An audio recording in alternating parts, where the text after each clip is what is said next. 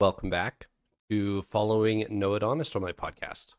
This week is episode 158, and we're talking about chapters 29 through 32 of Yumi and the Nightmare Painter. We split part 4 right down the middle of the episode, so we've got 2 chapters in part 3 and 2 chapters in part 4. Paul, how are you? I'm doing great. This is a super exciting week to talk about, so I'm looking forward to getting started. Elliot? I'm doing great. This was another week though where I was having trouble not reading onward Mm, after having finished my reading and then having to wait for us to do this recording right now before I can read further was challenging. a little cheeky because we're going to disclose that we all three of us have read through chapter 37 for recording of next week before we recorded this week. So there are a couple like glaring questions if you've only read to chapter 32 that we probably won't like spend a super long time on because we know the answer to it and we're not going to pretend that we don't. So if you're reading along with us, I would recommend that you read to chapter 37, which is the end of next week's episode. We're not going to explicitly talk about anything in next week's episode, but we're also not going to spend a bunch of time on stuff that we already know the answer to from next episode, if that all makes sense. With that in mind, let's roll intro and talk about Yumi and the Nightmare Painter.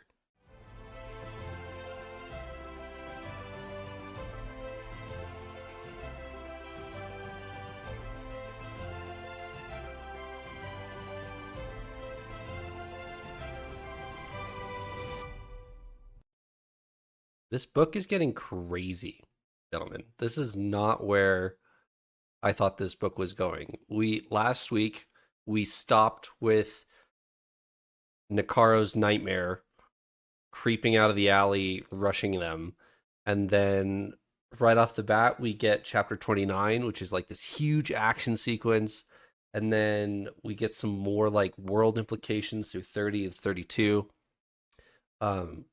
What do you guys think of this book up until this point, the end of part 3 here? I'm looking back at myself of last week and just laughing at myself because last week we were all stuck on the cliffhanger that we were left on, right? Of the nightmare charging them, what's going to happen. That's like 8 on my list of things I Yeah. feel like we need to talk about right now. So much more happens in these follow-on chapters. It's like, oh my goodness. I still don't know that I've processed it yet. I'm excited to talk about it with you guys because I don't know what I think about it. So I need to like explore it with you guys to even figure out what I think about the events of these chapters. I almost feel similarly. We saw a lot of crazy stuff, but I'm like, it's kind of funny. Like I have thoughts on the different events that happen, but I'm most excited to come and hear what y'all got from it because I know it will probably be different from what I was thinking, and then it just gets really fun from there. When I was listening to chapter 29 for my second time, the first time I was kind of just like deer in the headlights trying to take in this chapter because we didn't jump back over to Yumi's planet as I thought we might. We continued with the scene all the way until the end of part 4. We were still on Nakaro's planet. And we get this chapter from Yumi's perspective, chapter 29. And she's running from this nightmare.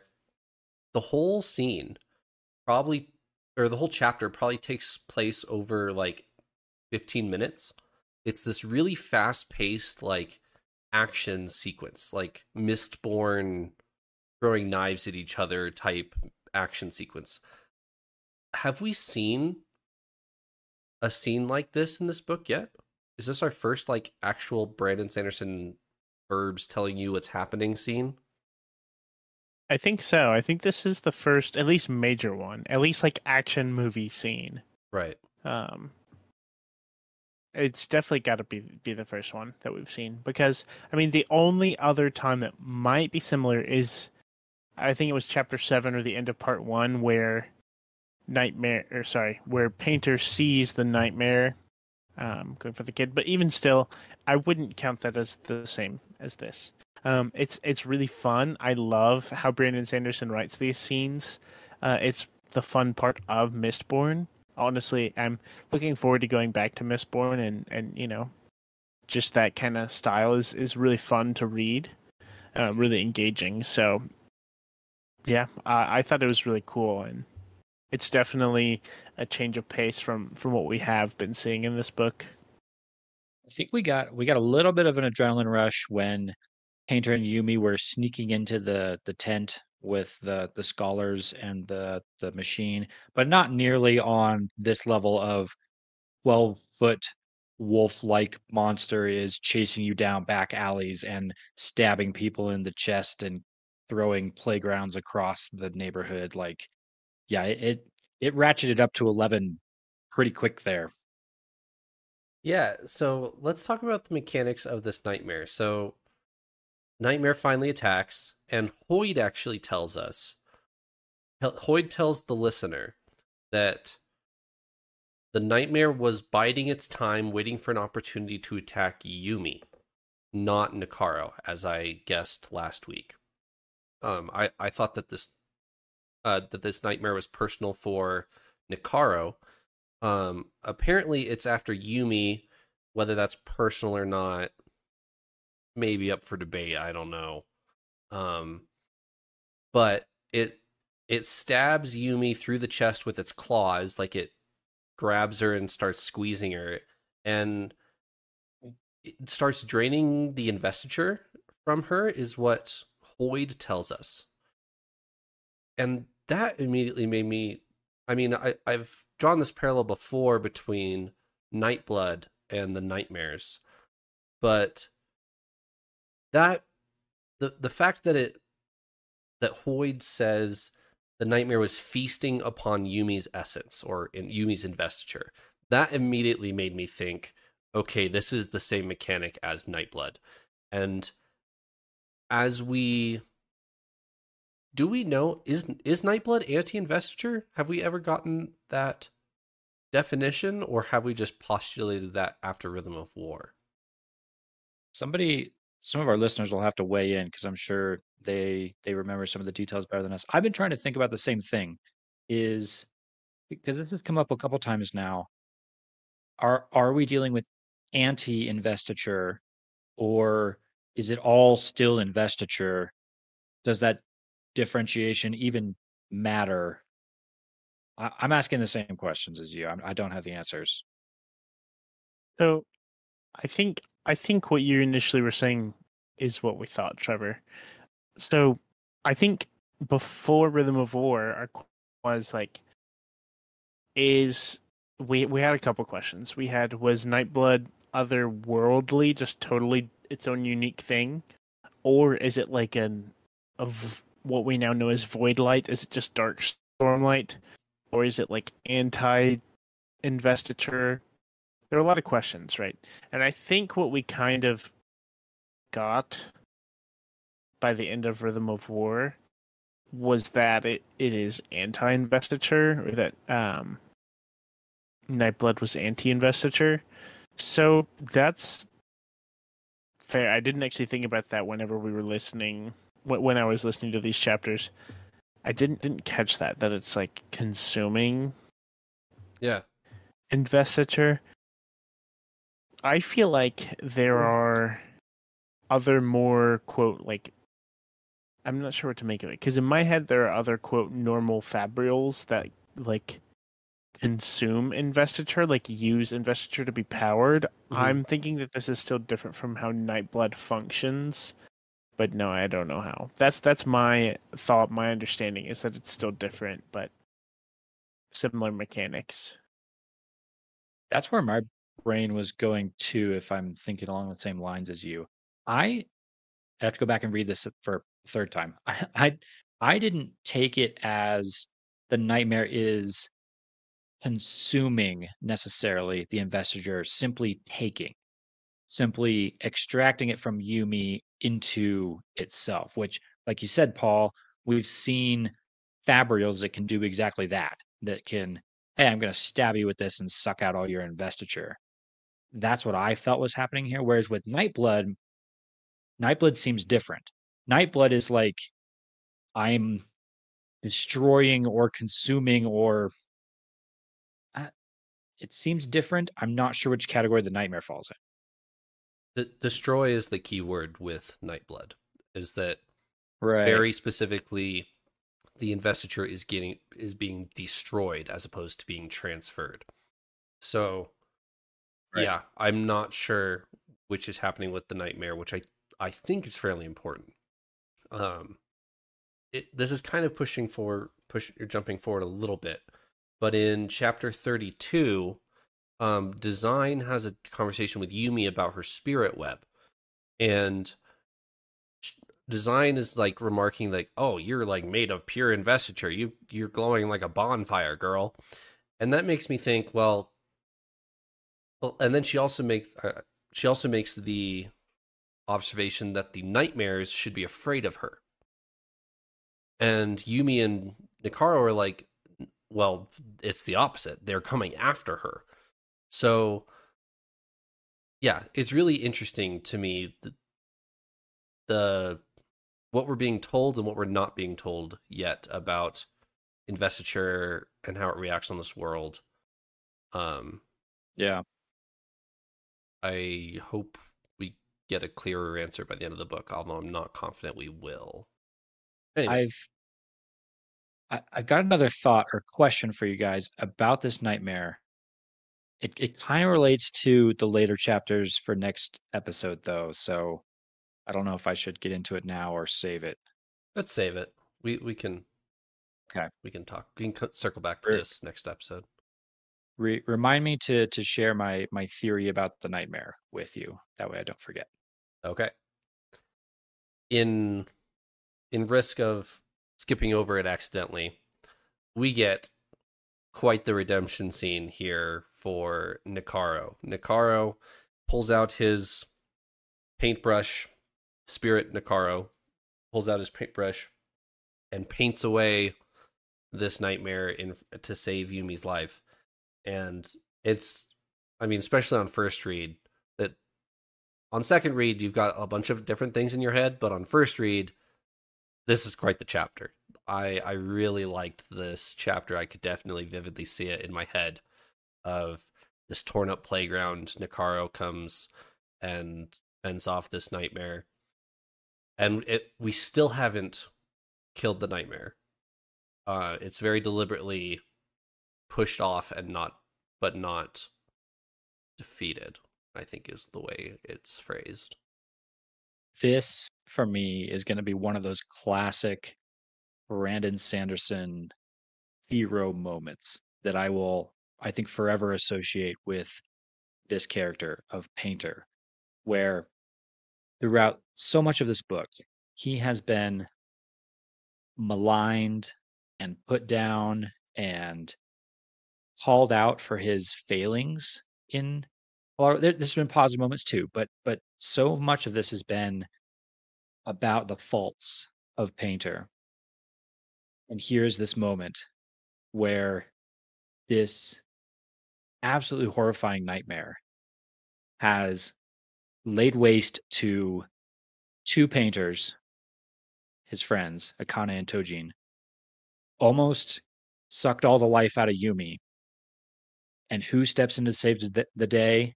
It's Nikaro in spirit form, facing down this nightmare as his like soul is getting sucked out of him into this nightmare, as he's literally disintegrating as a person. He summons his spirit paintbrush and on the ground paints. He starts with bamboo, but then he goes into something else. And I don't think they even tell us what he's painting, just that it's a masterpiece. Yeah. And it's like it's the battle of the painters. He's doing battle with this terrible nightmare with his paintbrush on the ground. Oh man, I can imagine this in my mind so clearly of him just like dancing around and trying to avoid this creepy, murky nightmare thing as he's doing these huge flourishes and painting this massive 12-foot painting on the ground. Like epic hero moment. Oh, no, they do tell us what Uh, he's painting. Do they? They do, because he paints a dog. Because Oh yeah. he is he is he's finally realized he's finally looking at what the nightmare looks like, which is they describe it as a lupine figure, like a wolf-like form. And he paints like a puppy. He paints like a masterpiece of like a cute little puppy. And that's enough to start affecting and changing the nightmare, and so it runs away. you're right. I had kind of forgotten about that. So I want to add also, Elliot. I think this was a one of a kind scene. What I mean by that is not like this could not be replicated, but first off, just face value. I think it's super cool, the description and like the image I had in my mind of they're being chased by this nightmare and basically his, I don't know, superpower for lack of a better term is pulling out this like mystical paintbrush, like an investiture paintbrush and painting, but like it was almost reminiscent of it was painting, but it had the same style to it as the what is it called? The kind of like ritual spear routine that Kaladin does, Kata. with a kata. Yeah, not quite the same, but like very stylish, I guess. And I was thinking about it. This may not make that much sense, but I was thinking about this as I was reading it. I don't think this would hit the same. Like I don't think this would be as cool of a scene or as impactful if we had already seen this before. If we had seen like, oh, that's just like how the Dream Watchers fight these big nightmares is they pull out their spirit paintbrush and paint something really big and stuff. This it almost felt like a big reveal as to how this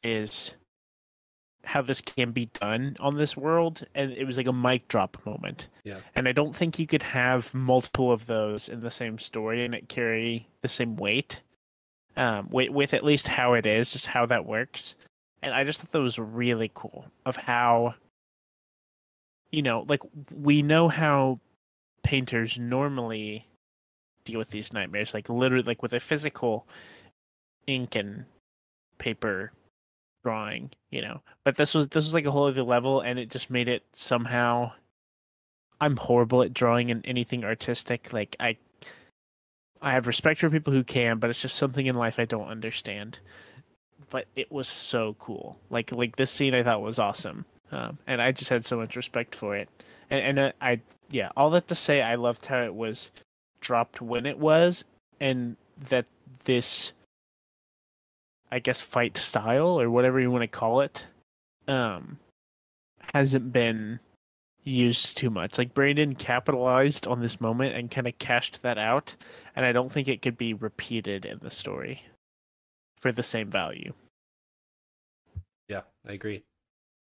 I think it's safe to say that Nicaro would be a Lightweaver. He's got some demons in his past that he doesn't like confronting, and he's quite the artist. Does a very good job of displaying visually. So I just keep thinking, could that? And the reason why I think about this is, could Shallan sketch a nightmare into and be a nightmare painter in that way? And I would probably say yes. That'd be my guess. It might depend on what planet she's on. Hmm. End of part 4. we get chapter 30. It's a very short chapter. All the painters rush back to the noodle shop um where design is, and they turn on the TV. They show up to or the, they turn on the TV and they are live broadcasting the spaceship reaching the star. And they touch down. There's like these like 4-armed alien creature things that kind of just come check out the ship, and that's the end of part 4. So what? This was really weird to me. It's weird to me too. This was. I understand. So my understanding of the purpose of this is to show that it's not Yumi's people, right? Right. That it's not Yumi's people on the spaceship. But it was weird. It was just really weird. I actually kind of laughed. I thought it was funny. I thought it was weird as I kept reading because it felt like a strange way to say, oh, look, there's aliens on this planet and oceans, therefore it can't be Yumi's planet. They're not. It's not Yumi's planet. When I read that, I was like, oh, okay, that I'm not 100% sold there. But then what I'm asked to buy as the real reason where she's from in the next series of chapters is like, wait, that's even harder for me to swallow than the fact that because there's aliens on this other planet, therefore Yumi can't be from there. Was like, oh my goodness. Part 4, the first words of part 4, how 31 opens, is a dialogue from Yumi that says, maybe it's time travel. And I laughed when I heard that because of Brandon Sanderson's Q&A for this book that we talked about in episode 2 of this book, where he again spells out that time travel to the past is not a thing in the Cosmere. We are not going to be time traveling to the past ever in the Cosmere. And then you get to this chapter, or is it? I think it's 32, where design says it's not time travel. Like you're not time traveling. Trust me. So I thought that was pretty funny that Sanderson just put that straight in there to dissuade people from going down that path. So, and I could see where you would go with that without the knowledge that we have. Like, if you just picked up this book, then you might start thinking, oh, maybe it is time travel. So I understand why you put that right at the beginning of chapter 31, because maybe that is the next spot that you go to in your brain, and then he's just going to immediately dispel it. So I do think it was necessary to have that very explicitly in there. It did feel like a voice of Brandon Sanderson saying, stop asking me about time travel. It's not possible. Like, yes. Let me put that in the text. It's not possible. And I have to say, I'm really glad it's not possible, because if it was, like, we already have too much to wrap our heads around. Imagine adding time travel to the equation. That would no. It would literally go from a lot, like too much to handle, to infinity. So yeah, and as as we said, speaks so well to Brandon's creativity, if you think about it. Like, time travel can sometimes be a bit of a cop out to make your story complex. Brandon can build this incredibly complex world without time travel. It's impressive. agreed. And yeah, as we said in episode 2 as well, it just avoids a whole list of problems and disingenuating scenes. Like, if time travel were a thing, and then you read chapter 29, and then in the back of your brain you're just thinking, well, why didn't they just go back in time and beat the nightmare before all this happened, blah blah blah. But when you paint the picture of, we're deliberately not doing this, then chapter 29 has way more weight to it, because that this is the last shot that Nikaro has to save Yumi, and does so. So halfway through this chapter, in chapter 31, Yumi says, oh, I've got an idea. and then she doesn't explain herself until like the end of the chapter or something, and Nakaro's just kind of following around for, I don't know, 10, 15 minutes of audio time. Just what's your idea? Come here. What's your idea? I'll show you. Come here.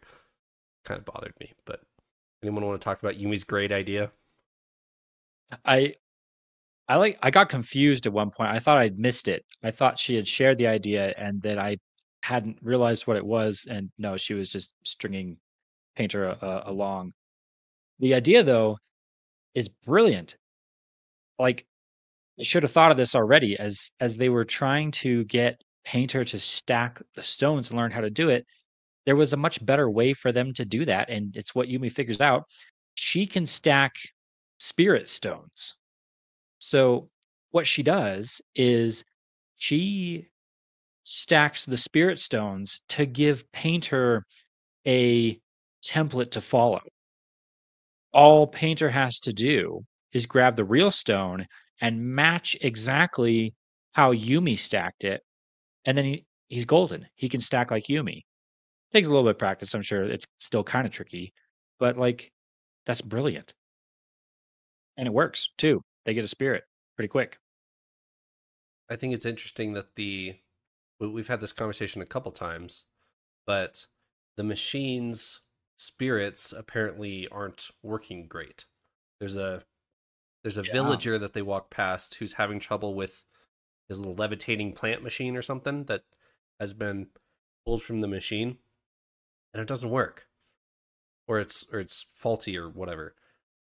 And I read that and I was like, okay, so does the machine work or does the machine not work? I mean, we've gone back and forth on this a couple times now, and I thought we got a definitive answer that yes, the machine does work. It's just slow, but that's fine as if you have like 100 machines. But now it doesn't work. I was a little miffed on this one of why we're going back on it again. I don't know. I tied that to what they go into later in the chapter, which is the realization that the machine keeps a part of the spirit soul for itself when it creates those devices. Yeah. I I looked at that as the reason why the devices are a little bit faulty is because the device itself is not using the entire soul to create them. It's stealing a little bit for itself. And so the resulting device you get is a little finicky. So the machine is not faulty, it's intentionally not creating good devices. Or it's just a unfortunate byproduct of. I understand what you're saying. That does this relate at all to like splitting spren in fabrials, in conjoined fabrials?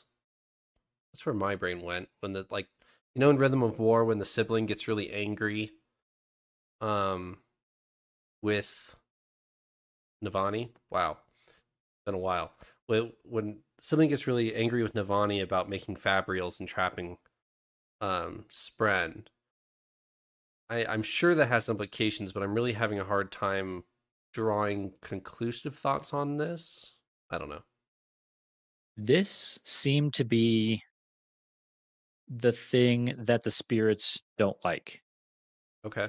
This seems like the crux of it all for me. This is what the spirits are trying to get Yumi to save them from is this machine that summons them, which that's not a problem, but then splits them such that part of their soul goes into the devices, but part of it keeps for itself for unknown purposes, whether that's what it needs to like keep itself powered or for other like more nefarious purposes, as if that's not nefarious enough. I'm not sure. Yeah. I don't know. I have a lot of mixed feelings on this machine and what's been revealed to us and what hasn't. Because I'm almost more confused than anything. I've written I'm confused like, I don't know, 3 times in this outline and the next. So that there's some crazy things, but there's also some information that we're like deliberately not being told about the machine. So that it's just odd. I don't know. Later on in chapter, I think it's 34. So next episode, we're going to talk a little bit more about it. But I am with you. I'm extremely confused by what we see this thing do, Right. and I feel like there's more to it. Yeah. I think even so, we've read through chapter 37. There's not a lot left in the book necessarily after that, but I think there's going to be something that might help us answer some of these questions because this machine is weird. The spirits do specifically ask to stop the machine. We're Yeah. chapter 31, beginning of part 4, and we finally have our mission statement. Stop the machine. It took us, 80% of the book to get to the mission that we are doing. So I have a question about this machine. Maybe this was answered later and I totally missed it. If so, then go ahead and just tell me that and we'll talk about it later. You're right. We're given this very directly from the spirits that this machine is bad. Yeah. Very directly. And I assume, I'm making assumptions here, I'm assuming that is the Fabrial that's powering this, with my Roshar terms. The Fabrial powering this is capturing Spren, or is it consuming Spren? Or do we know how the actual logic of how this is working, how it's functioning? Or by Spren I mean spirits, but same thing, I guess, question mark? Whatever you want to call it. Because I assume that's why, because he's saying, please, like the little quote, it's like, please, freedom, stop the machine. Right, so it's got to be like capturing and imprisoning, but I don't know. I feel like I'm struggling because I feel like, are these machines just capturing all of the spirits that come out? I thought they used these spirits as they came up. I feel like there's a missing piece in my mind on this, maybe. And early on, I think I'm missing the same piece that you are as well. I don't know that was answered for us in these chapters, but very early on in this book, when Yumi first got the call from the spirits that they needed help, she even in that moment, it's like she just looks at or references somehow the devices they're making, and the spirit specifically says, "No, those aren't the problem." I remember that clearly in the beginning. It was, no, the spirits did not mind getting turned into devices. Right. It was something else. And so I think the something else has to do with this splitting, has to do with this stealing part of the spirit to do something else with. Yeah. I have more to talk about on the machine, but we will save it for next week. Chapter 32, though, we go back to design and her noodle shop, and she looks at Yumi's spirit web. There's a couple specific details that she brings up that are very interesting. Did you guys catch these? I think I at least caught a few. I was a little distracted by just this Fabrial device in itself. Like as soon as design pulls it out on the desk and says, "All right, Yumi, put your hand on here." It's like, whoa, hold on a second. What is this? She calls it Fabrial. And so I'm like, well, what is it doing? Is it just detecting investiture? Is it just letting design see connections? And it seems like more than that. This seems like an extremely advanced Fabrial device thing. I feel like some tech revolution, industrial revolution happened on Roshar, and then a bunch of these Fabrials just kind of got smuggled off by the Ghostbloods or something to these other planets. Because a Fabrial that can manipulate connection, well, or at least observe connection, that seems to imply that it's trying to what's sort of looking for, utilize the powers of a bondsmith, because we know that bondsmiths can affect connection like Yeah. deliberately, and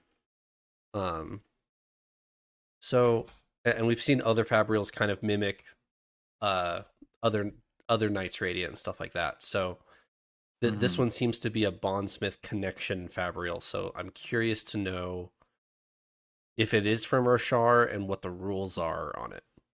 Yeah. But I mean, this is way more complicated than like a span read, Right. where you've got one pen just mirroring the actions of another. This is like, let me gaze into your soul with my magic scanner box thing. She's got like a VR tablet that she's scanning Yumi MRI. with. Yeah. She's got like an MRI machine in a box under her bar at the noodle shop. Because why not? Sure. We get some name drops in this section. So references, not necessarily name drops. Design reads Yumi's spirit web and then just starts spouting Cosmere. Yes. She says she starts going crazy about investiture. We get like a little lesson on what investiture is. And then she says things like, wow, you've got so much investiture, more than a returned, almost Elantrian levels. Like, I get one of those references. I don't get the other one of those references. Yes. I'm intrigued. It is. I have to say, it made me kind of excited because I think this is the only time I remember seeing something that is a direct, like, this has got to be a direct Elantris nod. Right. That, oh, you resemble an Elantrian, you know. And so I was like, okay, now we need to read Elantris. Which got me excited. But you're right, this is kind of crazy. I would love to see this device elsewhere in the Cosmere. I want to start checking people out and seeing how strong they are. I guess how invested people are. We could finally. Here, Taravangian, put your hand on this for me and see what happens. We could finally prove it. Well, never mind. That's sad. I was gonna say we could prove or disprove Trevor's TN theory, but I don't know if we can. I don't know how that works. So, anyways, you know what this box would tell us if we took it to Roshar? It would tell us that Shallan is Lightsong. It's true. You're right. That's why this box has been hidden from us for so long. Yep. So we still don't know about the timeline of this, right? Of this book, where it is in the timeline. I mean, we know on this planet it is like modern day. Right. But I assume it's after Stormlight 5. I think that's a fairly easy assumption to make, simply because design says I've only been alive for a few years. Or sorry, she says I've only had eyes for a few years, and even I can see straight through you, Nikaro. That's when Nikaro is being all coy about his feelings for Yumi. And we know that she becomes bonded with what's his face, Hoyd, at the end of Oathbringer. And then Rhythm of War is a year after Oathbringer. Presumably Stormlight 5 is right after Rhythm of War. That we've got our 10 days timeline and all that fun stuff. So I assume that this is after Stormlight 5. I have a theory on exactly this, but it's based on some hints from later chapters. So chalk me up for yet again another theory to bring out next episode. We've got all the teasers for next week in this episode. I apologize. Design mentions that Yumi has had her memory tampered with or altered. What's the word she uses? I don't remember what the word she uses is, but it's like removed or deleted. Yeah, removed maybe. She'd use the word delete. She's a numbers girl. So I'm curious what that means, and that there's a lot of implications there on who did that and what and why, and yeah, I don't know what to think there. I was very confused by that, or intrigued by that. And then we kept reading, and we got some sort of not answers that make me so much more confused. Hmm. So I think we'll have to dissect that in our next episode a little bit. But this caught me off guard. Like, deleting people's memories was not on my radar of plot devices we were going to run into on this planet. Yeah. Oh, I agree. This confused me as well, and I'm not sure what to make of it, because if it's happening to Yumi, then likely this has happened to others, and so it just makes me really curious about how deep this is gonna go. Is all of her planet just kind of like a brainwashed, memory wiped world? Hmm. Quote world that's like hidden in a closet somewhere, like who knows? By who knows, I mean, I know, of course, I just predicted it, but just the ambiguous rhetorical question, who knows? Design mentions that she's got connections to the other Yokihijo, even though Yumi says she's never met them, or only met one of them, or something like that. And she says, "Oh, they're that direction somewhere." And so then Yumi just starts running that direction. They get to the shroud, and Yumi starts stacking, and the shroud responds to the stacking, which makes me think even more that this is anti-investiture as opposed to investiture, because it specifically repels the shroud and it begins to like churn and bubble, or is what it says, and then it peels back and peels back until it reveals a frozen woman dressed as a Yokihijo with her hand outstretched, like mid scream. And we don't get to like brew on that at all, because then it closes right back up. We didn't get to know, is this woman alive? Is this woman like breathing? Is we just get a very brief description. Shroud closes back up, and then they are like, "What was that?" And then the chapter ends. So I don't. I apologize on the chapter split here that we have to talk about this and not the future chapters here, but I don't know. What do you guys think? It is a bit funny that we don't, that it's split here. And I guess that's kind of a byproduct of how we're doing this, or just, inevitable at some point. But I mean, as far as what's going on here, it is enough to still make you think, make you ask a lot of questions, and things like that. Since we are nearing the end of the book, it's one of those where you have, at least you hope to have, a little more faith that these questions will be answered soon. I think I'm still stuck on the whole, why do the stacks of rocks even react with investiture at all? Yeah. We were so sure with our Rosharian knowledge that it had nothing to do with the rocks, and it was the art of creation that drew our bread and spirit things. It seems pretty clear by now that that's not true. That it truly is stacked rocks and not artwork or not paint or other forms of art, just rocks stacked or stuff stacked that draws spirits and repels the shroud. Like, why? Why did Virtuosity care so much about stacking stuff? I think that's exactly it. I think it might be a Virtuosity personal preference.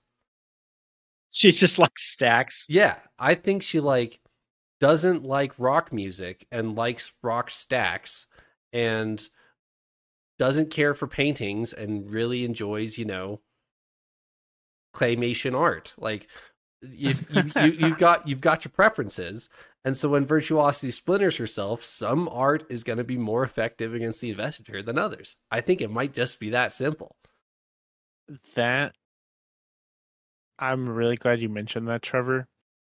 So I've never considered the like normal person version of like just interests, Right. preferences, taste. Like, yeah, I don't like hip hop music. I like 1930s jazz music. Like it just I don't know, like stuff like that, and how something like random like stacked rocks would be like. It's like bird watching, like you bring an aviary here and maybe the whole world goes crazy, Right. because they loved bird watching. I don't know, like that's such a hilarious topic. And maybe like there's some secret art form that they haven't discovered yet that Virtuosity is really into, like short form poetry. What if you just started writing poems next to the shroud and all of a sudden that was really effective, And we did get those hints in the very beginning about like the Fibonacci sequence and the golden rule of beauty and all of that, how you can take beauty in some senses and boil it down to an equation. And I almost wonder if that is what's at play here, is somehow Virtuosity is not just into art, they're into art plus the science of it all as well. Maybe. I don't know. It cymatics. still doesn't quite fully connect for me.